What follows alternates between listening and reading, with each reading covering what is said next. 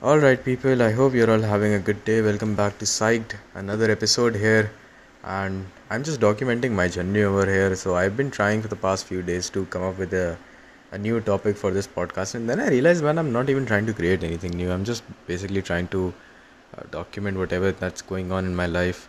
One thing that I realized was that, man, Ramzan did not turn out to be the way that I predicted it would turn out. I mean, I really hoped that, Ramzan would enlighten us all. It would be a really jovial kind of surrounding for us, like it is every single year. But this time with COVID around, India is not exactly doing very well. India is actually doing quite bad enough to be on the front cover of New York Times and then the Atlantic as well. We have completely failed to contain the emergency that came along with the second peak, and that is of course impacting everyone around us.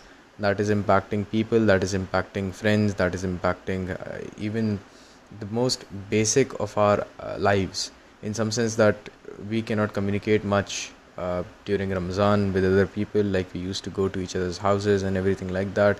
And that's like a very fundamental part of Ramzan within the Islamic culture and within at least the Indian subcontinent.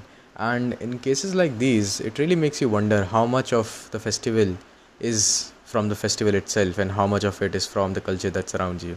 But anyway, I don't want to get philosophical about it. One of the things that I've been doing to keep myself busy and productive and to like keep away from all the news that's going all over social media is that uh, I've just now started to apply something known as the 50-10 minute strategy, and that's basically like a Pomodoro technique where you work for 50 minutes, take a 10-minute break, then you work for 50 minutes, then you take a 10-minute break, and then you again work for 50 minutes, and then you again take a 10-minute break.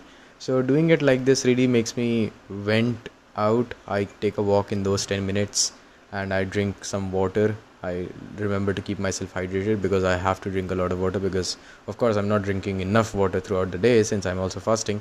And with everything that's been going on, I think it's very easy for us to lose track of who we are and what we should be doing, and how we should be moving forward, especially because everything seems so pointless at the moment with healthcare infrastructure collapsing within India.